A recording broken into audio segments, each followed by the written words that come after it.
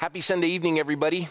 Tonight we were scheduled to have Stella Emanuel, a frontline doctor, and she is unbelievably busy and being requested all over the country. And we gave her the option as we were getting ready to confirm, and she was really pressed for her schedule, and she was going to keep her commitment. But we gave her the option, if it's, if you want, we can do it next week, and she said that would be helpful. And of course, grace is a great word. And so we accommodated her, and I actually had a piece about it because there's an individual that I had the privilege to meet a couple years ago. And we've been staying in contact, but have never really had a chance to connect since that one event that we did in Los Angeles, where it was kind of funny. He's a PhD of Near Eastern languages from New York University, and he is a brilliant man. He's an adjunct professor at Fuller and a number of other, Gordon Conwell, and a number of seminaries across the country. He's written over 25 books. And he's been so gracious to keep me updated. He sent me his books. I've read 4 of them. I've still got a stack left. I can't keep up with him intellectually. But the coolest thing about him is he's smart as can be, but he is so precious. I mean, he's just relatable, takes, again, complex thoughts and makes them simple, which endears me to him because that's how I learn. You got to put the cookies at the bottom shelf. But what's fascinating, I think he was born in 1955, so he's 9 years older than I am. He looks great, looks younger than me. But he went at 16 years of age from being a heroin-using, LSD-dropping drummer in a Jewish rock band to becoming a doctor, a PhD of Near Eastern languages. Just, I don't know how to process that. And when you get a chance tonight to see this man, you will be as blessed as I have been. And our commitment to each other is we're going to really develop our friendship, and we're looking forward to doing much more in the future together. He is nationally renowned. He speaks all over the country and world. And I think that's a pretty good introduction. Amen. I want to quit talking because I want to get to the good stuff. Would you please welcome my dear friend, Dr. Michael Brown. Hello, sir. Hey, great to be with you. What a joy. Yeah. I wish you were in person, but you're over in North Carolina, and you were gracious. I called you after I told you with Stella Emanuel, I kind of sensed the Lord wanted to give her a break, and I had a peace because I was looking at the book you sent me, and I said, Lord, I think this guy, I think he'd be willing. And I called you, and lo and behold, you're free. That's how the Lord works, and here you are, and I'm blessed. I'm blessed to be with you. And listen, when we met under some very unusual circumstances where some dear folks were putting together meetings and on very important cultural war issues and things that we both addressed, but we didn't know each other at that point. There were just some glitches in the way the event was organized and put on, despite tremendous efforts by the people involved. And basically, nobody was there for the event. We had more speakers than we had people attending. So we thought, well, God brought us together for some reason. Yeah. And you and I, there are a couple other people said, I think we're supposed to meet and get to know each other. So I've had that in the back of my mind ever since. Me too. I said, and then when I saw you, we were in touch a little bit over the years. But then when I saw you, in the news nationally in terms of doing what you felt was right in California with your church and things, I thought, that's my man. And we've connected all the more since. Amen. Well, the one question I want to just come out of the chute with is, how do you go from a 16-year-old heroin-using, LSD-dropping drummer in a Jewish rock band to being a PhD of Near Eastern languages? Just walk me through that process. Well, there's actually a funny process to it. First, it's the mercy and grace and goodness of God. And amen. By the way, the other 2 band members were Gentiles. I'm Jewish, but the band, so it wasn't a Jewish rock band, but Jewish drummer. So I wasn't just a heavy drug user. I was known as Drug Bear and Iron Man in my high school because somehow the way my body was wired, I could take massive drugs. And so that, in the foolish teen years, that was something to boast about. That was part of my identity. And then my 2 best friends, like these 2 girls, and the girls their dad was praying for them. He was a believer. They weren't saved. They started to go to this little gospel preaching church. My friends went to hang out with the girls. God started to work in their hearts. So I went to pull them out in August of 71. And as I said, I wasn't just a heavy drug user. I was a wicked, rebellious, nasty, proud kid. And when I went to this little church, Italian Pentecostal church, maybe 40, 50 people there, and almost, all to me old, and they were very gracious and nice to me. And I thought, well, whatever, just you do what you want to do. I'll do what I want to do. But they started praying for me, and the Holy Spirit started bringing me under conviction. And by November of 71, I realized I believed Jesus died for my sins and rose from the dead, but I wasn't willing to change. And then December, just encountering the love and goodness of God in this little church. Remember, I was playing drums in a rock band and saw Jimi Hendrix in concert when I was 13. Saw him, Janis Joplin, The Doors, The Who, The Grateful Dead, the Zeppelin, all the bands of that day. That's what I lived for. Now I'm in this little church where the pastor's wife is playing piano, these old little ditty hymns, when we all get to heaven, there's within my heart a melody, softly and tenderly. I get flooded with the joy of the Lord, which gave me a revelation of the depth of God's love, which gave me a revelation of the depth of my sin. And right then I said, God, I'll never put a needle in my arm again, and was free from that night on, December 17th of 71. Jeez. And then when my dad saw that I was serious and that my life was changed, because he knew I was doing drugs, didn't know how bad it was, but he was deeply concerned. Then he saw it was changed. He said, well, Michael, we're Jews. We don't believe in this. You need to talk to the local rabbi. It's good you're off drugs, but we don't believe in this. So he introduced me to the local rabbi, with whom I'm still in contact occasionally now, 50 years later. He and I began to talk, and he began to challenge me. You don't even know Hebrew. How can you tell us what to believe? And the more rabbis I would talk to, the same challenge. You're just relying on this English translation. How can you tell us what to believe? And when I started college, I thought, I really need to learn Hebrew. And that led to me majoring in Hebrew in college and then getting a doctorate in Semitic languages. But what happened was this was all part of my desire for truth. I was determined to follow the truth of Scripture wherever it led. And as a Jew, I wanted to be obedient to God, whatever that meant.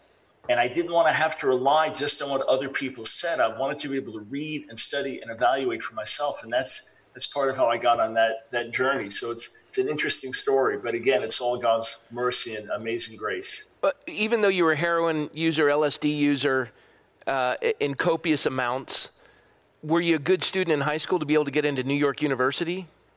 Oh, no. Here's what happened. NYU was after college. So I got more serious in college. But here's what happened. Shortly before I came to faith, we went on strike in our high school. Remember, this is late 60s, early 70s, and that's what you did in those days, just like you got the rioting and the protesting. So we went on strikes, college campuses. Well, we went on strike at our high school. I was one of the ringleaders. And the principal of the school gathered the whole student body together, about 1,200 students, and said, okay, there's some students very upset with our system here of education, how we do things. Put all your demands together, lay them out, circulate them through the whole school, do it by tomorrow, and we'll accommodate you, knowing there was no way we could do it. Well, somehow we managed to pull it off. We had some other teachers that were in our camp. One of them apparently had some lawsuits against the school that he used as leverage if he didn't get his way. And they gave us our own school within the school called Safe School, which stood for Student and Faculty Education, because it would be a learning experience for everyone involved. I kid you not. Wow. So this was my junior and senior year of high school. Safe School started at the same time in the morning that the rest of the school did, but we got out at noon. The rest of the school got out at 3. We had no formal classes required and no formal grades. You could simply request a passing grade and get a passing grade. One of the teachers, we were given 4 teachers, pretty radical, to lead the school. We had about 60 students. We were given 4 rooms in the end of one of the buildings. So all the school windows, all clean, ours covered with graffiti. This actually happened. And the positive for me was a couple months into this, I got saved. So I had a light high school schedule. And once I started to get really hungry for God, by the time I was saved a year, I spent at least 6 or 7 hours alone with the Lord every day. I prayed at least 3 hours. I read the Word 2 hours, and I memorized Scripture an hour a day. And my mind, which had been so fried from drugs, now I could memorize 20 verses a day. Did that without missing a beat for 6 months. So And every day I go to school, instead of getting high like I used to, we go to school, get high, and maybe attend a class, maybe not. Instead, I just go share the gospel. So I got to share the gospel day and night with kids in the school, and many of them seeking and open. It was an amazing opportunity. But I had no formal grades aside from band and orchestra the last 2 years of high school, seriously.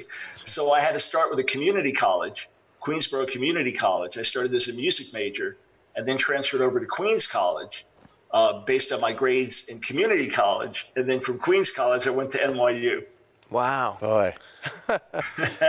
Now, you didn't know this, but my son-in-law to my left, through his mother's lineage, he has the right of return. He's Jewish. Really? Yeah. Neat. But cool. he's Messianic Jew like you. Yeah. And he had to go to high school all day long. Yeah. He didn't get off at noontime. That's why I'm not as smart as you. It's the only reason. For everyone tuning in, Dutch is here. Yeah. So Michael, I've been looking and observing your videos, and there's so much good stuff, and I don't know if I want to jump right into this, but David and I were talking about your video, and I might as well just go right to it with Andy Stanley, because you brought up that here I am in California, you were tracking what we're doing, but in addition, so's John MacArthur, and he's facing struggle because he's in LA County, which is just a stone's throw from us. They've taken his parking lot. He still hasn't they haven't put a restraining order on him. They're going to do that, I believe. We have a court date set for the end of September, so we're a little further in the process of judgment. We're in violation of a restraining order. And you've got Jack Hibbs open and the C3 churches and a number of others that are opening. But I was looking at Liberty University at a convocation. Andy Stanley spoke, and he kind of, it appeared to me, made fun of John MacArthur and kind of took a shot at him. And in I would say not knowing, he doesn't know me from Adam, but in taking a shot at John MacArthur, he took a shot at us like we're in violation of God by being open. What, with your conversation with Andy Stanley and what you know and the friendship you've developed, can you add any insight to that, calm it down a little bit, bring some clarity?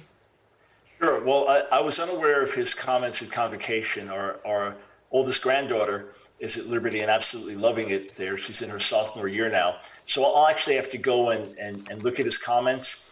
On a personal level, Andy's been a prince of a guy. When I've differed with him openly, he said, hey, if you just send me stuff so I can know what you're saying, if you have an issue, let me know personally. Been open, gracious. He's the one that reached out to me and said, hey, why don't I just come on your radio show to talk about this whole irresistible thing, where he had made the unfortunate comment about getting unhitched from the Old Testament, things like that. So just on that level, he's been a super guy and, totally open and approachable. So I commend him for that. And whatever decision he made in his own congregation, I do remember when he was on the air, he said the only numerical goal that his church had was to have 100,000 people being discipled in house groups. That was the one numerical goal that they had. And that their public gatherings were, I think, more evangelistic in nature, especially for younger people. But in any case, I've urged every pastor and leader to hear from God on your own and to be honoring of those who have different positions. The two things that I've said is, in terms of what to avoid, is one, we cannot cower in fear. That's essential. And the other, that we cannot cultivate a spirit of rebellion. Rather, we cultivate a spirit of obedience to the highest authority. So when the lower authorities tell us to disobey our conscience or to disobey Scripture, we say, with all respect, we will obey God. So those are the two things that I've mentioned, and then urged everyone to hear God and to do what you feel is right. So whatever motivated Andy to cancel public gatherings the rest of the year, I mean, that's between him and God and his leadership team to do what they feel is the right thing to do. I'm not going to say it's fear-based or wimping out, because I don't know what motivated him. At the same time, I've openly commended people like you and Pastor MacArthur, because of the unequal treatment of things in California, because of Gavin Newsom saying you can go out and protest, but you can't gather and sing in a church building. You can go out and protest, but you can't have a Bible study in your home. And it's completely outrageous. So I have to find out exactly what he said. And if it does trouble me, I'll absolutely reach out to him. Yeah, and I love your approach, because I've often said and continue to say that people aren't the enemy, they're the opportunity. But in the same regard, as shepherds, we're held to a higher standard. And as I've made mistakes, you've made mistakes, Andy has made mistakes, but I love the dialogue that you have and that you have reached out to work through that. Now, I'll just say for all who are viewing tonight, the last person I would want to debate and contend with is you. I've seen you debate. You're vicious in a sweet way. You just disarm people. Way. I like that. You're vicious in a sweet way. You disarm people, and then you just smother them with facts. Yeah. And your grasp of the topic is hard to contend with. So I imagine that you are doing your best to enlighten him, and I love the fact that you're a bridge builder. I mean, in reality, you're a Messianic Jew. You're considered by some in the Southern Poverty Law Center and others to be anti-Semitic, which couldn't be any further from the truth. I just read some of these things, and it baffles me that people can put that in writing. And the SPLC went after me years ago as allegedly anti-gay, which then became anti-LGBTQ. So I got on their hate list. I was one of the 30 new leaders of the radical right. And so first, it actually made my night when a friend asked me about it. I had just had this tremendous sense of joy and affirmation from the Lord, knowing it was opposition for righteousness' sake. And then I called them on the carpet publicly in terms of truth, and never got a response from them, even reaching out to them privately. But I mean, look, they continue to discredit themselves, the SPLC. Yeah. They branded the ADF, Alliance Defending Freedom, which has won numerous Supreme Court cases, as one of the most respected legal organizations in America. They branded them a hate group and others, and they've shown very clear double standards, et cetera. But with the thing with Andy that I appreciate is, he wrote the book Irresistible that I really took issue with. And where we left things was, okay, I'll write a book called Why Andy Stanley's Irresistible Needs to Be Resisted, and then we can dialogue about it. And he doesn't get offended by that. I was at a conference in California, and we were dealing with culture wars and homosexual issues, et cetera. And the convener of the conference, a well-known theologian, said, Andy Stanley accepts same-sex marriage in his church. So I texted him, and he said, well, I don't. Could you correct it? And I said, absolutely. And then I got on radio as soon as I was back on live radio, and shouted it out to the whole nation. I thought if he wants to correct it, I'll shout it out loudly. He does not believe in same-sex, quote, marriage. But there was a gentleman that reached out to me, Messianic Jewish pastor, that had really looked to Andy Stanley a lot, was very upset with his Irresistible book, and said, I'm going to be having lunch in Atlanta. Could you try to connect me to Andy? I reached out to Andy. He said, yeah, give him my cell phone. I'd love to meet with him. They spent several hours together over lunch. And I believe Andy's been in steady connection with this gentleman afterwards. So while we can have our differences and sometimes very, very strong differences to the point of warning other leaders and saying you're in serious error or this is a destructive path, there's a way we can do it that we can hopefully model for others. And that's one of my big issues. Okay, well, let's sit down and talk. You're attacking me and telling me I'm in this error, and let's sit down and talk. And when people won't do that, that's the bigger issue to me. The fact they attacked me is not the biggest thing. The fact they won't sit and talk and dialogue and get to the truth, that to me is the real defect. Let's transition, especially with the current political climate, Black Lives Matter, the Marxist movement. This hasn't always been your wheelhouse, but you've never been afraid of topics like this. How have you processed it? What have been some of your programs? What are some of the issues that, like Pastor John MacArthur never wanted to get into the political world, but the political world seems to have gotten into the church. And now, obviously, this is a man for many years avoided that as much as he could. And here he is taking a frontline stand, almost in antithesis of where he was previous. But it's like Pastor John to be bold and to make a stand, and I'm grateful for it. I would almost look at you the same way that you haven't avoided tough topics, but you've stayed more in the theological realm. But here we are as a nation really grappling with a division, not unlike probably what you experienced in your high school with the safe space or the safe classes. Here we are in 2020. It's almost identical in many respects. And now you're a believer and you're a theologian, you're a PhD.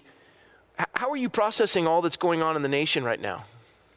Yeah, so number one, I'm deeply, deeply concerned about the state of the nation. We had a radical shift in the 60s, the counterculture revolution.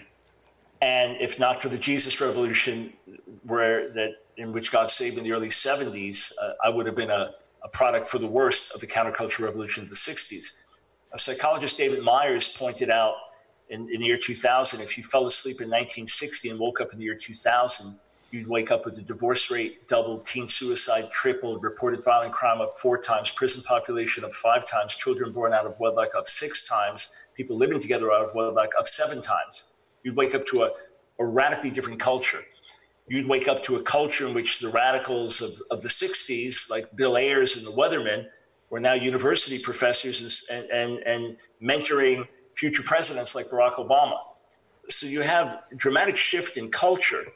And I see things now with mobocracy and the cancel culture and the move towards socialism. And to me, it's not so much socialism versus capitalism, but socialism seeking to shut down the gospel. As I see this shift, to me, it feels like we're right at the edge of a cliff. In other words, if the church does not respond properly now, we go over the edge. Yeah. And 4 more years of Donald Trump is not going to save America. At best, that's a wedge in the door where the church can really cry out to God, truly repent, truly engage in the gospel, and usher in revival and awakening, because that's the hope of the nation. So that's the first thing. The second thing, in terms of my own burden, in the late for many years, the great passion of my heart was revival, renewal. So all the academic stuff, that's just a tool in service of the things God's called me to do. But I had this overwhelming burden for revival in the church. And then God called me to be part of a major revival from 96 to 2000, touch people from around the world, message of repentance, holiness, turning to God. I saw the power of what God could do. I saw the realization of things I dreamed about and prayed for and fasted for years.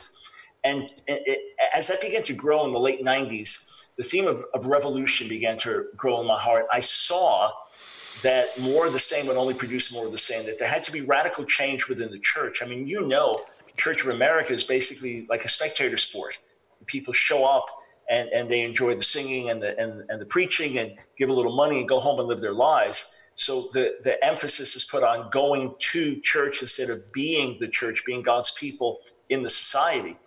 And we need radical change in our midst to see radical change in society. I also saw that there had to be a holy revolution, a God-based, Spirit-empowered Jesus revolution to turn the tide. Otherwise, we keep going off the edge. And that's when the theme of Jesus revolution began to grow in me, that the Great Commission is Jesus basically saying, let's go change the world together. And that the calling of Jesus is revolutionary. Leave everything, follow me, give your life for the cause. That began to grow in me. And then in 2004, quite out of the blue, shortly after we had moved to North Carolina, God began to deeply burden me about homosexual activism. And immediately I saw, when I read what had been written already, immediately I saw that this was the greatest threat to freedom of religion, speech, and conscience in America.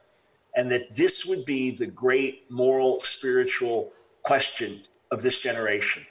So God began to burden me then with a message that those who came out of the closet wanted to put us in the closet.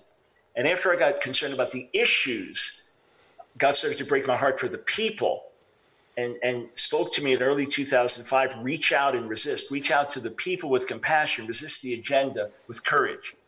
So that's why especially I've been vilified, hated by these different groups, HRC and GLAAD and SPLC, because of the stands we've taken here. I've said we need hearts of compassion with backbones of steel.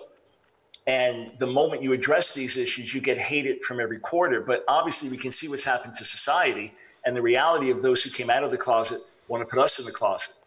So one other angle now, I've got a dear friend, a black brother, actually a black Jewish brother, who is a historian, a teacher, and is constantly sending me things about civil rights issues, race issues in America, filling in blind spots that I have, and then doing talk radio daily for 12 years now. I've gotten endless calls from black listeners, black viewers who love my show, who respect me and honor me, but who share their life experience, which has been very different than mine, having never been racially profiled in my life. So when the BLM thing started back in 2016, I wrote an article saying we must separate the BLM movement from real civil rights issues. We must separate BLM movement from saying that Black Lives Matter. You say, well, why do we even need to say Black Lives Matter? Because in much of American history to this day, many Black Americans feel their lives haven't mattered. So I said, let's shout it from the rooftop. Yes, Black Lives Matter, but the BLM movement, we separate ourselves from. Now that this has grown into a national phenomenon, we've opened it up even more. I don't even refer to them as the Black Lives Matter movement. I just call them BLM. I'm not even going to dignify this Black Lives Matter with their movement. When you go to the website, of course, you notice that the three founders are all radical feminists, admittedly trained Marxists. Two of them openly identify as queer. All of your viewers know by now that they've openly said we want to disrupt the Western nuclear family. When I dug into the statement even further, I noticed strikingly that the word father never occurred once. Mothers are mentioned, parents are mentioned, but father never once. And then more recently, it surfaced that some of the leaders in the movement talk about calling on spirits of the dead. When they say his name, say George Floyd or say this name. When you say the name, you're also calling on the person to come forth, for those spirits to come forth and empower the movement. So it's basically witchcraft. And you think this whole thing is very Jezebelic in that regard, in terms of joining together radical feminism, attack on gender, attack on family structure, emasculating men, and then you bring in the appeal to the spirits of the dead. So I have been warning people for months, separate from the movement. It is anarchist. It is antichrist. Do not show your solidarity with Black friends in different ways where you see injustice confronted, but separate from the movement. And we began to warn about this. Not long after that, they started burning Bibles in Portland. And I tweeted, okay, not what's next, but who's next? Sure enough, next weekend, they tried to burn police alive in the police precinct. So we need to expose this for what it is. It's from below, not from above. I'm gonna pose this to you, and you're outstanding in dissecting it, and you can dismantle it, take it apart, do as you please. But I'm gonna present another angle on what you just described, because you spoke of the Jesus movement, you spoke of the '60s revival, and America needs that. Calvary Chapels, as you know, were part of the Jesus movement. Chuck Smith looked out at a sea of humanity of all the burned out hippies who, much like you in your youth, had experimented with drugs and psychedelic drugs and heroin and Eastern religions. And in '68, when Chuck started the Calvary Chapel movement in California, Ronald Reagan was governor. We had the 5th largest GDP. I was born here in '64. My father was born here, grandfather. It was the state of the future. It was a great place to own a business, great place to raise a family. And Reagan's governor. It's very conservative. And in 1968, Bobby Kennedy was shot. He was assassinated by Sirhan Sirhan. Reverend Dr. Martin Luther King was killed on a balcony of a motel in Memphis, Tennessee. 63, John F. Kennedy was shot. You had the My Lai massacre, the Tet Offensive, and then you'd have the Kent State shooting in '69.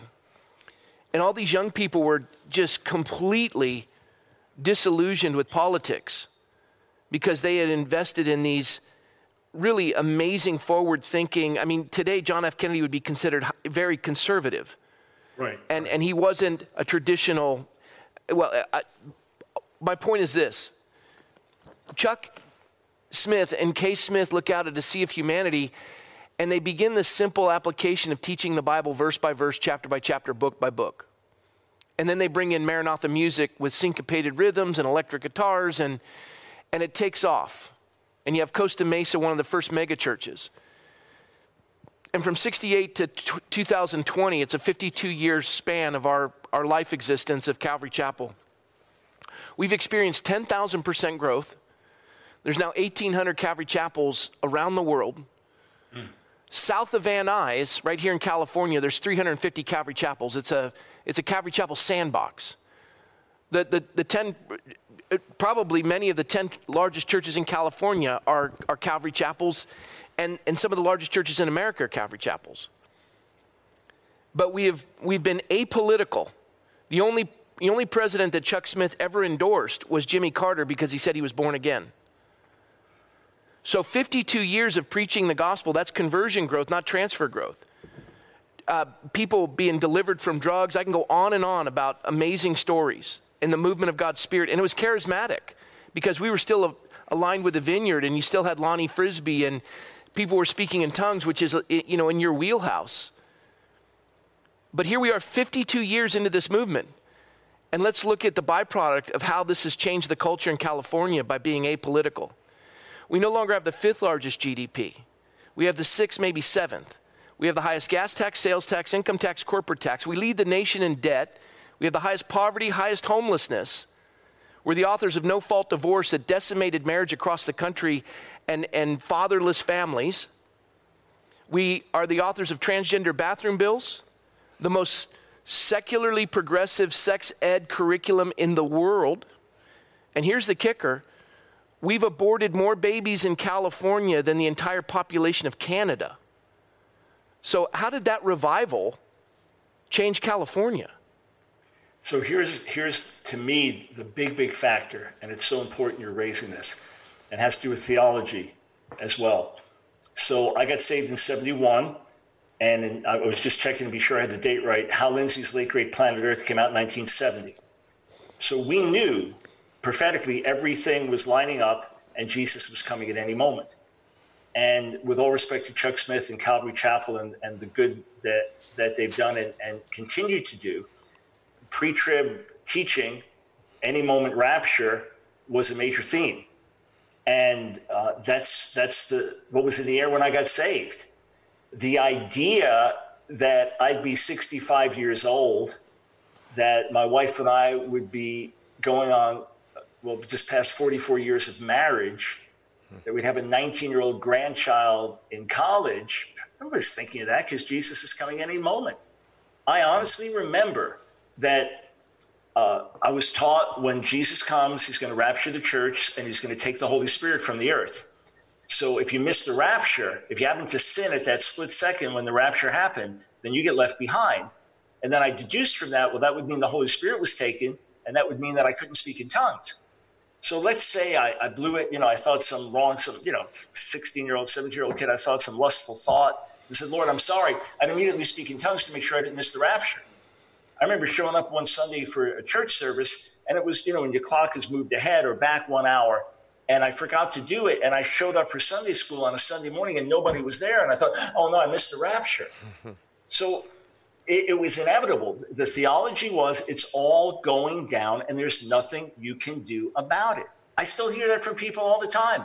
Well, I'll get on the radio and I'll talk about the latest crazy thing happening with some sex ed curriculum, like you mentioned, or some transgender bill or something. It's like, yeah, this is it.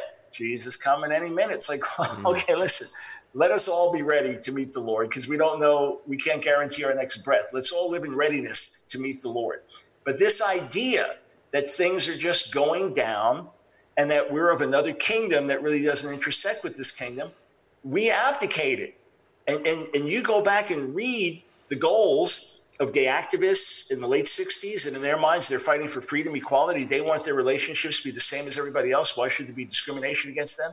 You look at radical feminists with their goals, all these others with their particular goals. And we basically abdicated. And if we can just say, okay, let's not even think politics. Should changed believers have a moral impact on the world around us? You ask the obvious, always question.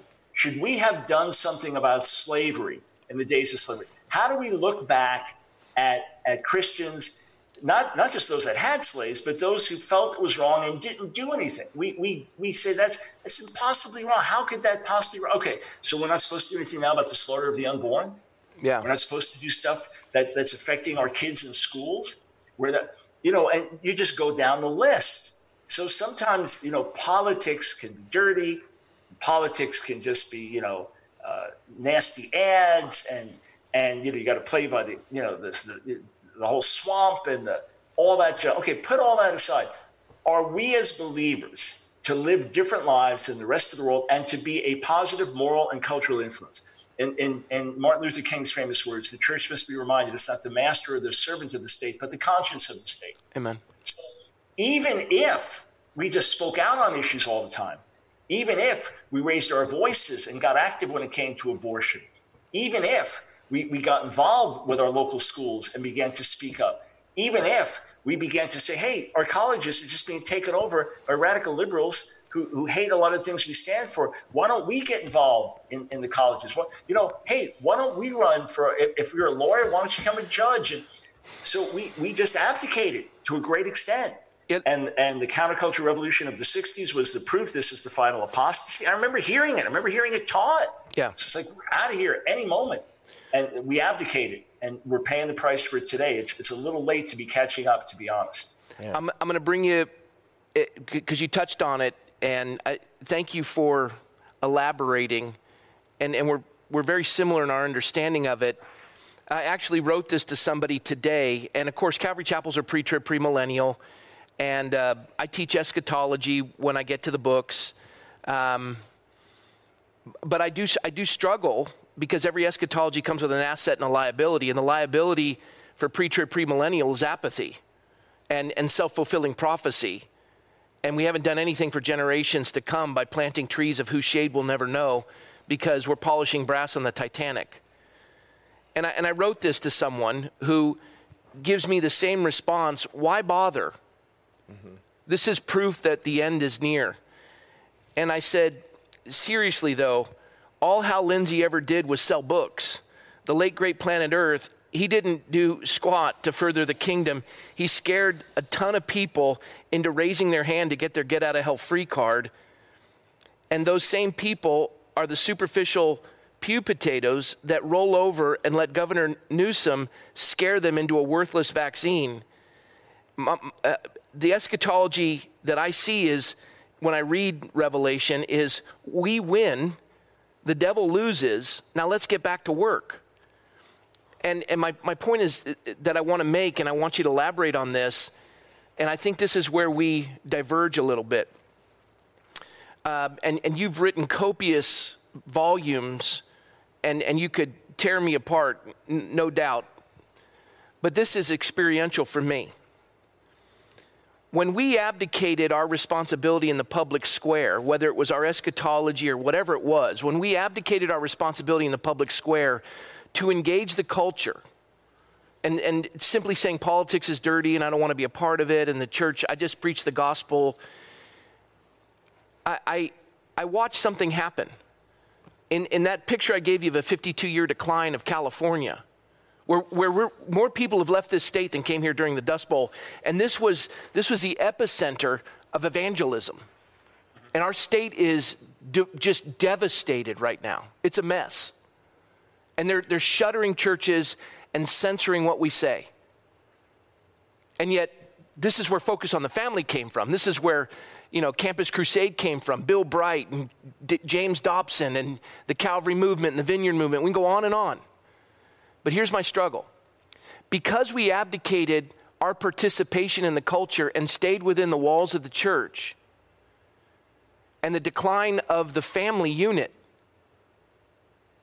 and we didn't defend that, and we allowed public education to take a course, and we never participated, and we surrendered our children to public education, and we embrace divorce, as a governor would promote it and devastate marriage across the country, and then families are dissolved and struggling, and you give this depiction of waking up in 2000 as opposed to 1969, and you gave the social barometers, every social pathology is listed there.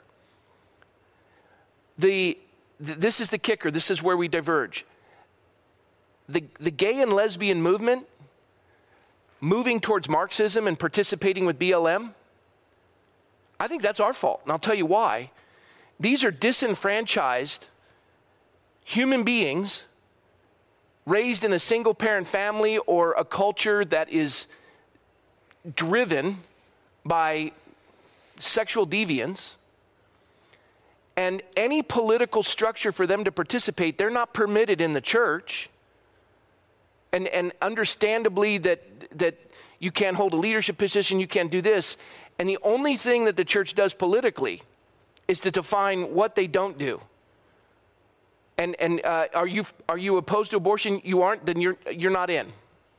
And here's my point. We have relegated these human beings that struggle with their sexual identity, that they can only embrace the leftist theology and a leftist ideology. And the minute the conservative movement tries to bring them in under Galatians 3, that the law is a school teacher, a guardian, to keep us safe and point us to Christ until faith comes, that there's laws of nature and nature's God. And what I've found, being political, and I've run 4 times for office, won 3, and I got the endorsement of the Log Cabin Republicans and Richard Grenell, who was part of Trump's cabinet, and it defended me and my position on traditional marriage at the Log Cabin Republican event, whose family is evangelical.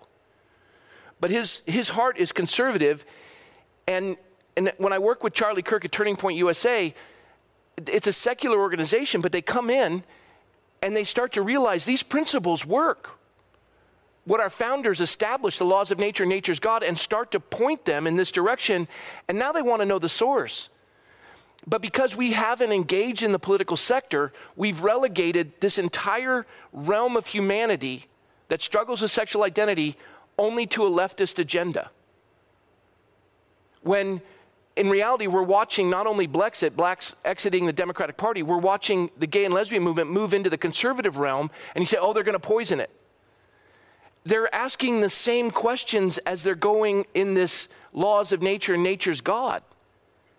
And Charlie never compromises his position on marriage or Christ, but he's engaging with all of them in the political world because politics is done by addition and multiplication, not by division and subtraction.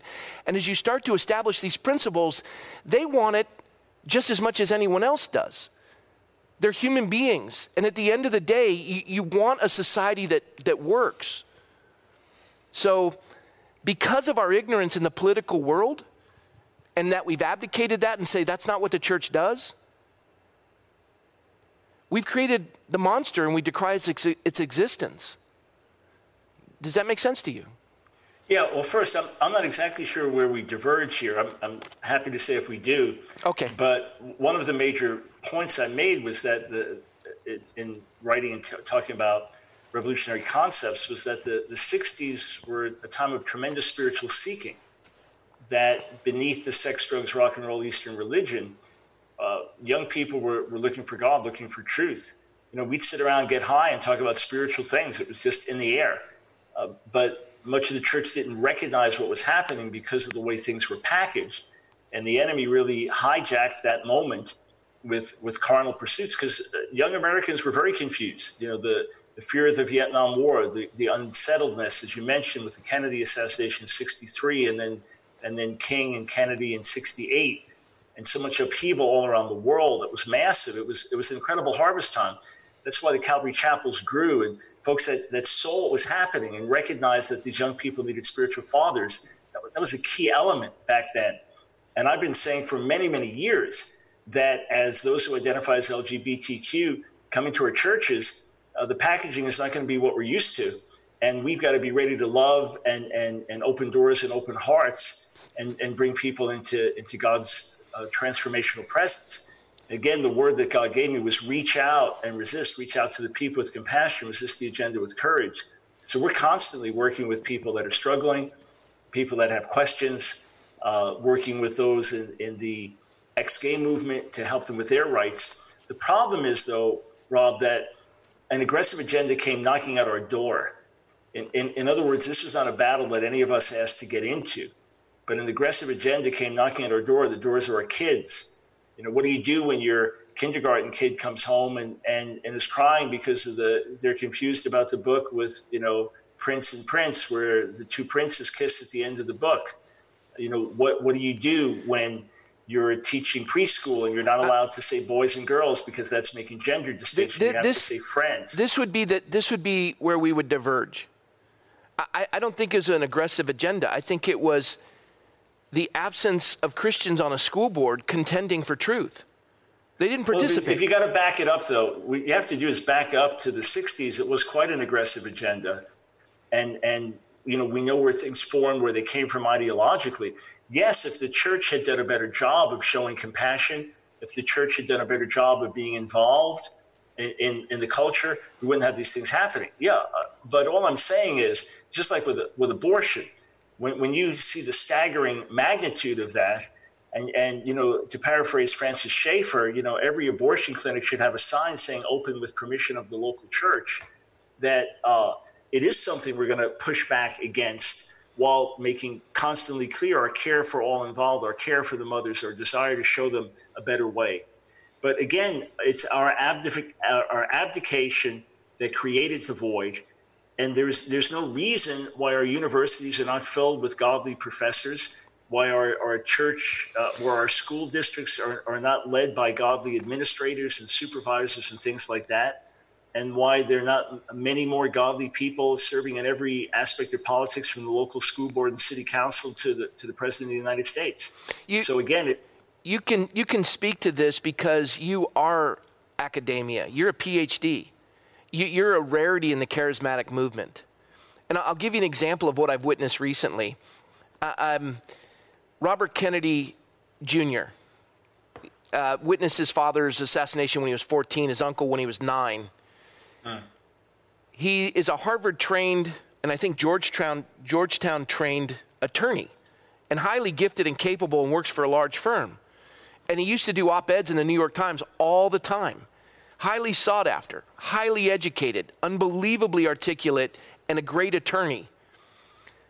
And he took on big oil, and everyone loved him. But when he took on big pharma, he was completely censored, to the point where even his family and the Democratic realm doesn't know what to do with him because it's driven by money. And he's speaking at an evangelical church, and the pastor opens up by quoting the mark of the beast.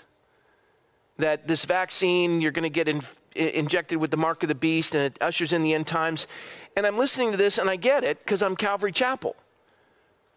But I'm looking at a man who came from a family with 12 kids, or he was one of 12 or 12 siblings. I can't remember, he's 13 or 12.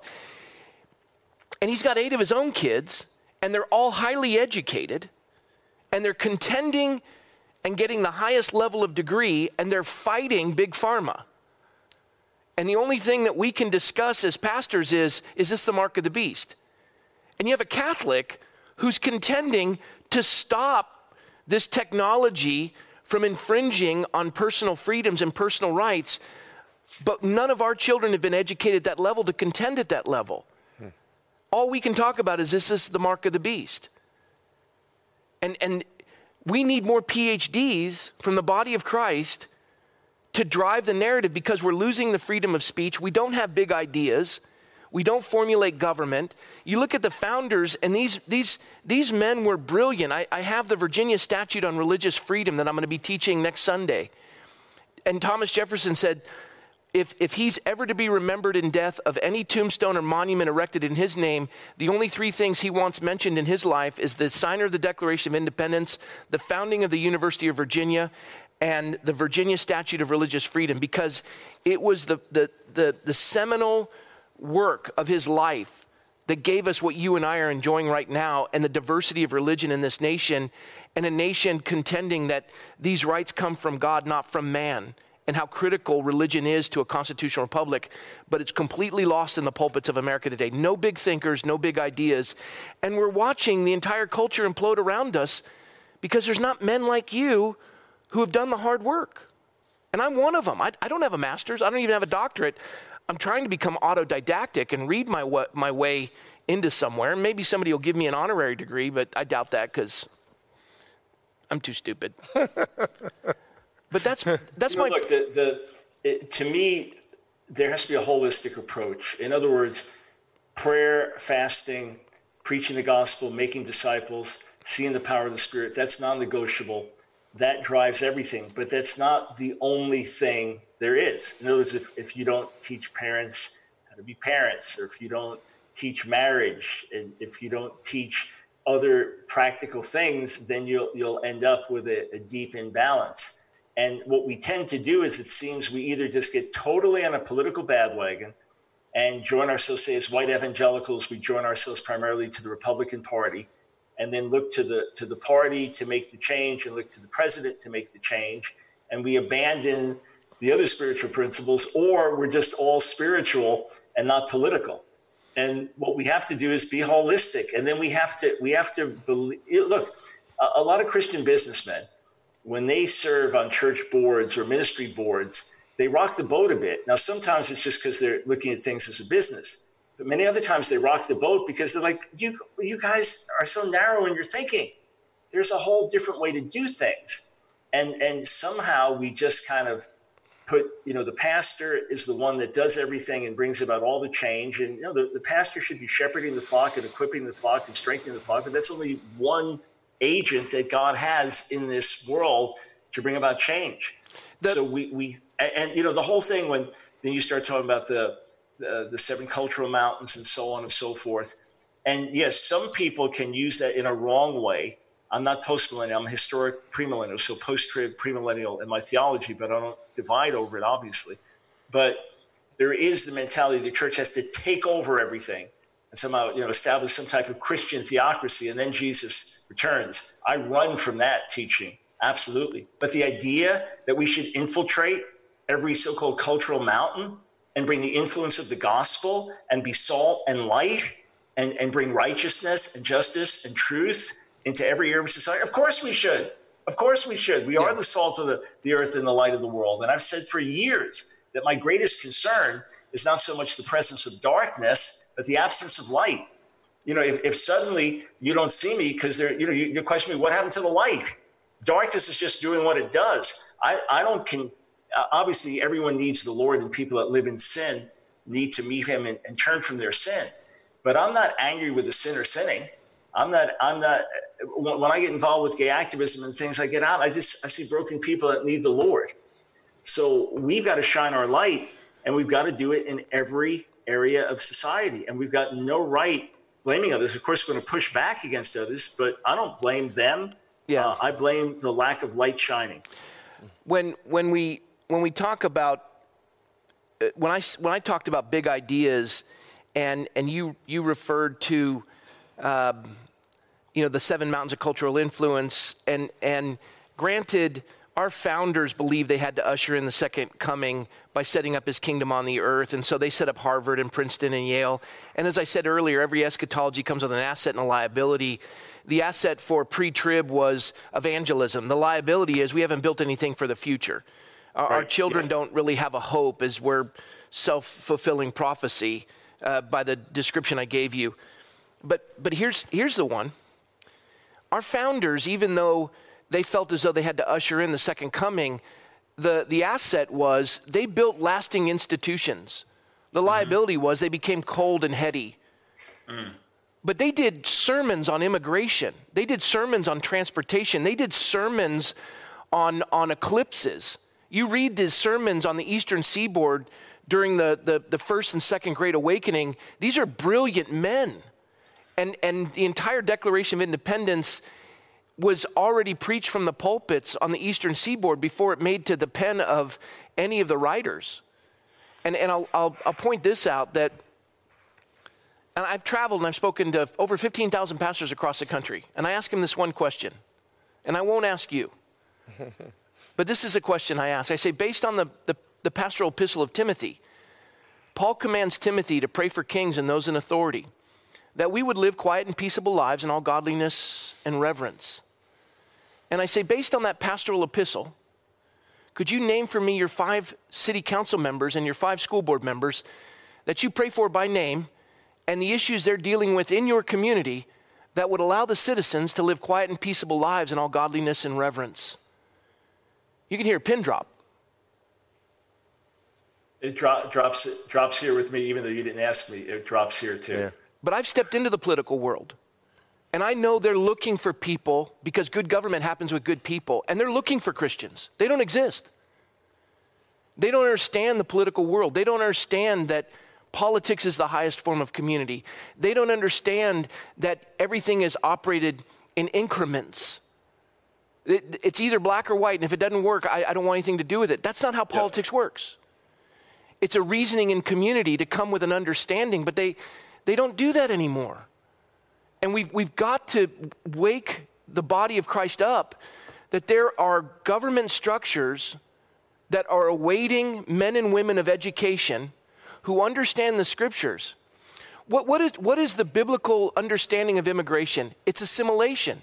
You're a doctor of Near Eastern languages. You can take a look at the idea of the stranger and the foreigner in the Hebrew, and you would know that there are 3 categories, and one in particular is if you want to be a citizen, you assimilate to the law of that land.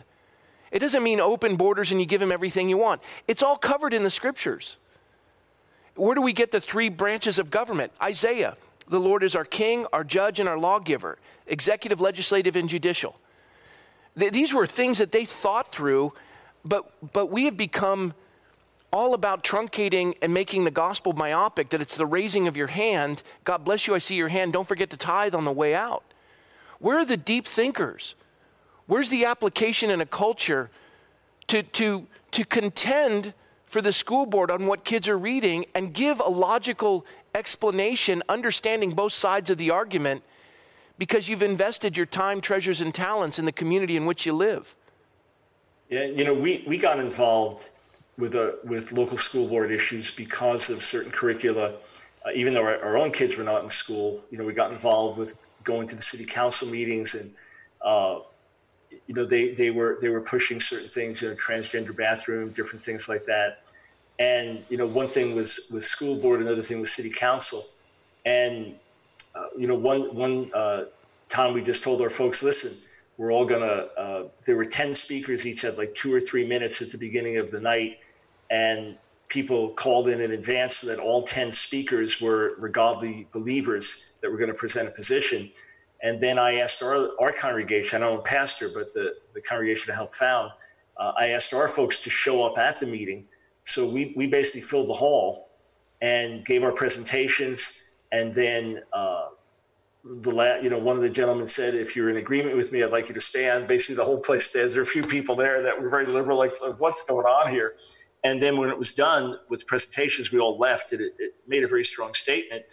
But we ended up losing the thing we were standing for because we didn't have people on the city council. Well, okay, so you got to do a little bit more. I'll tell you why you lost, because I've sat on that city council.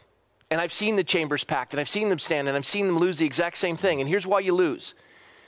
There's 60 to 80 million evangelical Christians in the United States, depending on what research you look at. Half of them are not registered to vote. Mm-hmm. Of the half that are registered to vote, only half of those vote in a presidential election, 12% in a non-presidential election. There's one currency in politics that Christians don't understand. One. It's called winning elections. Yep. As a politician, granted, pastor, but as a politician, they do not vote. They just show up to complain, stand, and expect us to do their bidding when they've never walked a precinct, they've never hosted a coffee, they've never contributed to a campaign, and they don't know their elbow from their earlobe when it comes to politics, because they are shallow. And until you can show that you can win an election and participate in the government that was a gift from God to us, you will only come for your pet issues, and you will never win, and you will manage the decline of Western civilization. You want an awakening? You awaken when you open the law again and dust it off, and the people rejoice. And they have a system that governs them, and then a God who infuses it. This is missing. We have to awaken to that. I'm not talking about legalism. I'm not talking about dominionism. I'm not talking about theocracy. I'm talking about people participating with wisdom. Yeah. You know, it reminds me of Assemblywoman Shannon Grove. Yeah. And the idea that... State Senator. State Senator, sorry. Yeah. Shannon Grove, the idea that she's the only voice, not the only voice, but she had the privilege to explain to our governor what worship was. Yeah. And the idea that Newsom is like, what do you mean worship? And we see Newsom as this, dictatorial, satanic. Yeah. We label, right. But you have someone like Shannon Grove who prays for him every day. Prays for him, is there and engaged in this arena. And she earned the right to be there by working hard. Exactly. Getting elected is tough. Yep. Yeah, especially that position. Yep. And the Christians just berate her. Right. Yeah. The political realm is hard, Michael, and I'm excited because you're that bridge. You are educated. You do go deep. And I want to do this more with you. I want to explore it with you. Yeah. I'm very happy to do it. You bet. I was going to say, we're on 159 episodes, and the thing that's been the hugest blessing is the knowledge that we've gained from people like you, Bob McEwen, Bill Federer, Eric from Texas, everybody.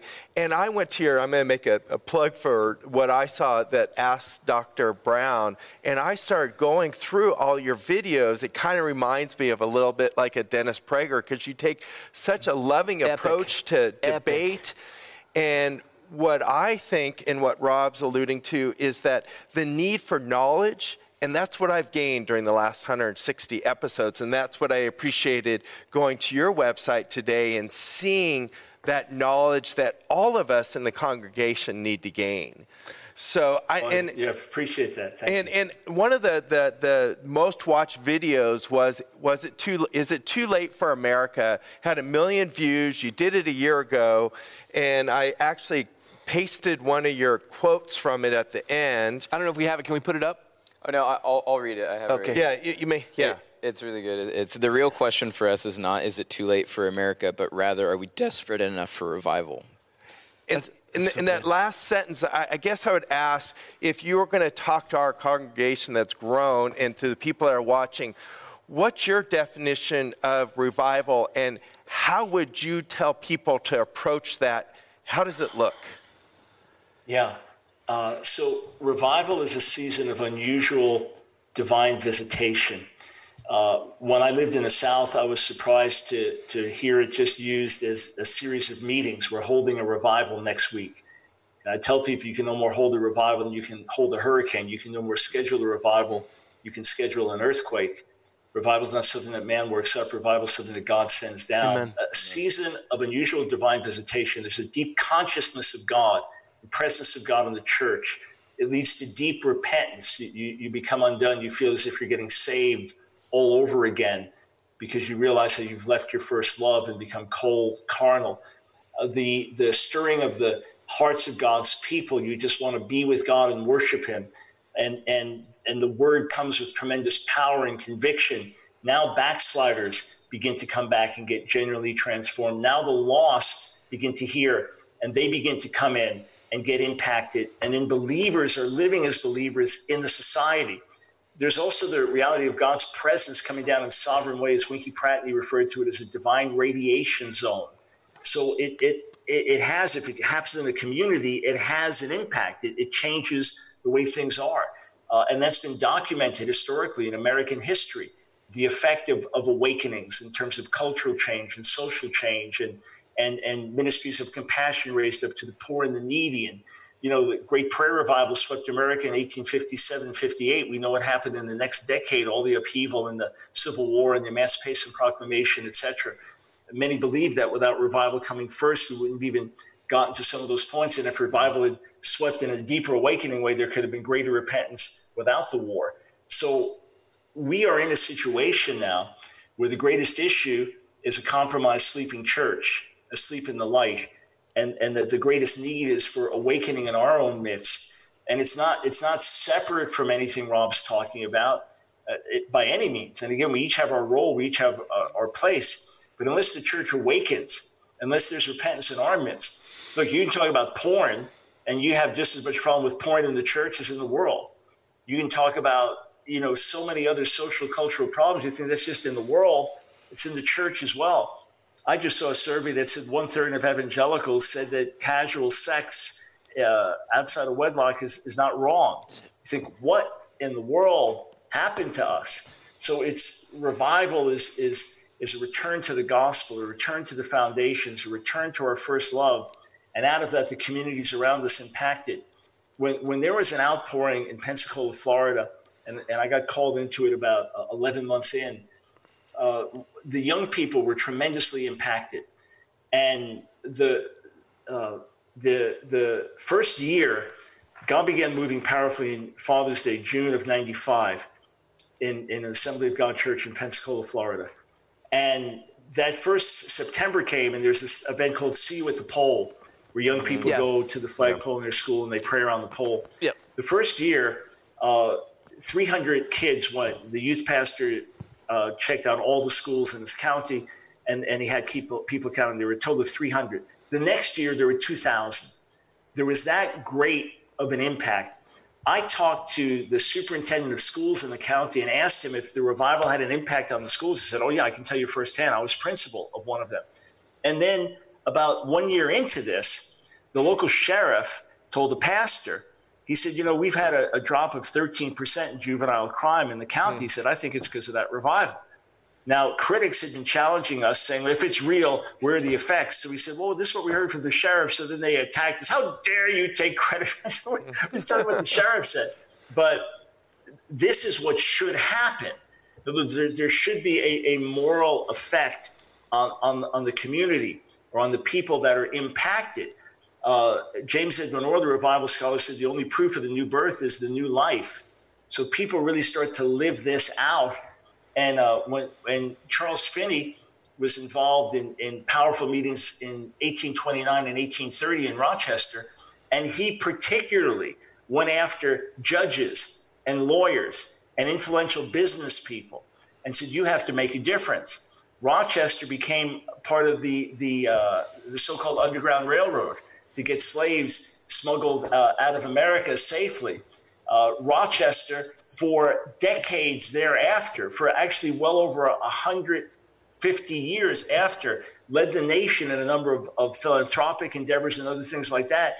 And when a researcher in Reader's Digest was trying to figure out why Rochester was known as America's friendliest, kindest city, he went back, because Reader's Digest in the 90s went back to Finney's meetings in 1829, 1830, said that changed the city. But Finney intentionally went after social, cultural issues and people of influence, and it made a difference. Yeah. That's a fruit, a lasting fruit of revival. We typically end at 8, and you're on the East Coast, and bless your heart, you've been endeavoring with us. Michael, I want to do this some more because with your insight and your studies, I want you to help navigate us through this because it's a great blessing. And then obviously when we meet again, and I'd like to do it sooner than later. I know we've got 4 or 5 guests scheduled, but I was thinking maybe a week out or a week and a half out. Let's sit down and do it again if you have time. I would be so blessed because I know folks are loving it tonight. We didn't even get a chance for questions, and I know there's a ton of them. Yeah. Would you be open to that? I'm putting you on the spot. What are you going to say, no? Oh, no, of course I'd be open. Listen, obviously we're all busy, but the kind of conversation we can have and the burden that you've carried and what you're living out now, by all means, happy to join in. And with my travel schedule reduced these days, normally weekends, 3 weekends in a month or so, I'd be away. But now Sunday nights I'm home more. Okay. So, yeah, happy to do it. And, yeah, it's ideal if you can give me more than a couple hours notice. I actually shaved and stuff because I wasn't traveling this weekend. I just got a little shaggy here, so I shaved and got ready. But, yeah, otherwise, by all means, with joy. And then if we take live questions, whatever, however I can be of help. And if we want to have something where we have a different perspective and try to sharpen each other on it or whatever, you set the agenda and I'll participate. You bless me. You're awesome. Well, okay, then it's late for him. We'll sign you off, but I want to say thank you. And I'm very scheduled. I'm just very spontaneous, and so I can spontaneously. I'll tell you a quick story. And by the way, folks, visit the website askdrbrown.org, askdrbrown.org. Check out all the articles, videos there. Please, people, this is awesome. Yeah, connect with us on Facebook, Twitter, YouTube. So askdrbrown.org. All right, quick story. One of my friends who's, I guess late 60s now, so decades ago, he went to Wheaton. And when he was at Wheaton College, there was one professor who scheduled every hour of every day. So he had his daily routine, and if there was an hour he wasn't meeting with students or doing this and that, every hour was scheduled. He came into class one day tremendously excited. It so happened that this week he had an hour free on his schedule.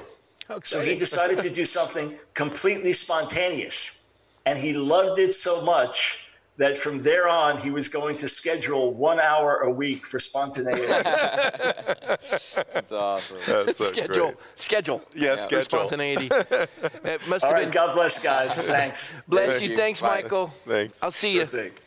What a sweetheart. Oh, man. And charismatic, brilliant, highly educated. And we didn't get a chance, and you can't do that in an hour. Yeah. But he's gonna help articulate, navigate at least some of the questions I have. And he didn't seem turned off. He was moved at least to help us navigate these areas. And I don't have his education. Yeah. He possesses this amazing ability to make me want. He makes me want to be wrong so I can learn, if that makes sense. Yeah. Like I want him to teach me where I don't understand things. Well, it was 2.5 hours ago, Rob schedules it. I'm going, who's he? I go to his website, start watching his videos, and I come back at 6:30 and I go, oh my gosh, this guy's a rock star in knowledge, and you guys would enjoy going to his website. AskDrBrown.com. Yeah, and .org, actually. .org, excuse me. But, I've been told, and Rob's been told, Mike has been told, is people are tuning in and using it as their news hour a lot of times, as their informational source. So I hope we can continue down that path of gaining that, that what we've done. I have to tell you that Dutch knows that it's 8 o'clock past his bedtime. He's like, I want to go to sleep. This dog goes to bed right at 9 on schedule. He's like telling me I'm done now. All right, Micah, why don't you close us in prayer and close with the reading of Numbers. Amen.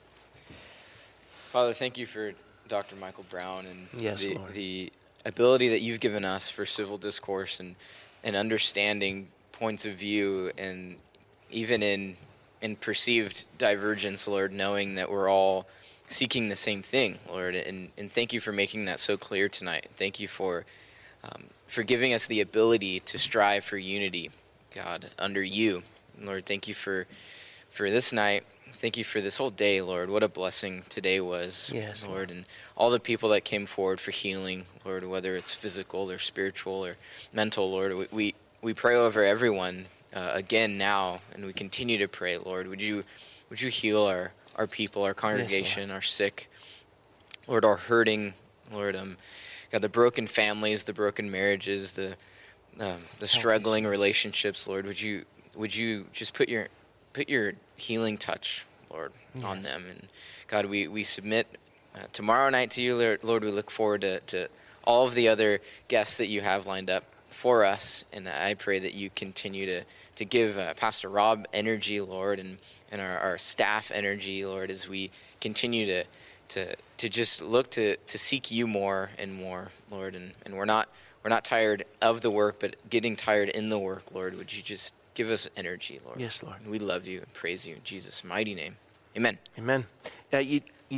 Worship was outstanding, and talk about the stringed instruments. What a neat addition. Gosh. Such a blessing.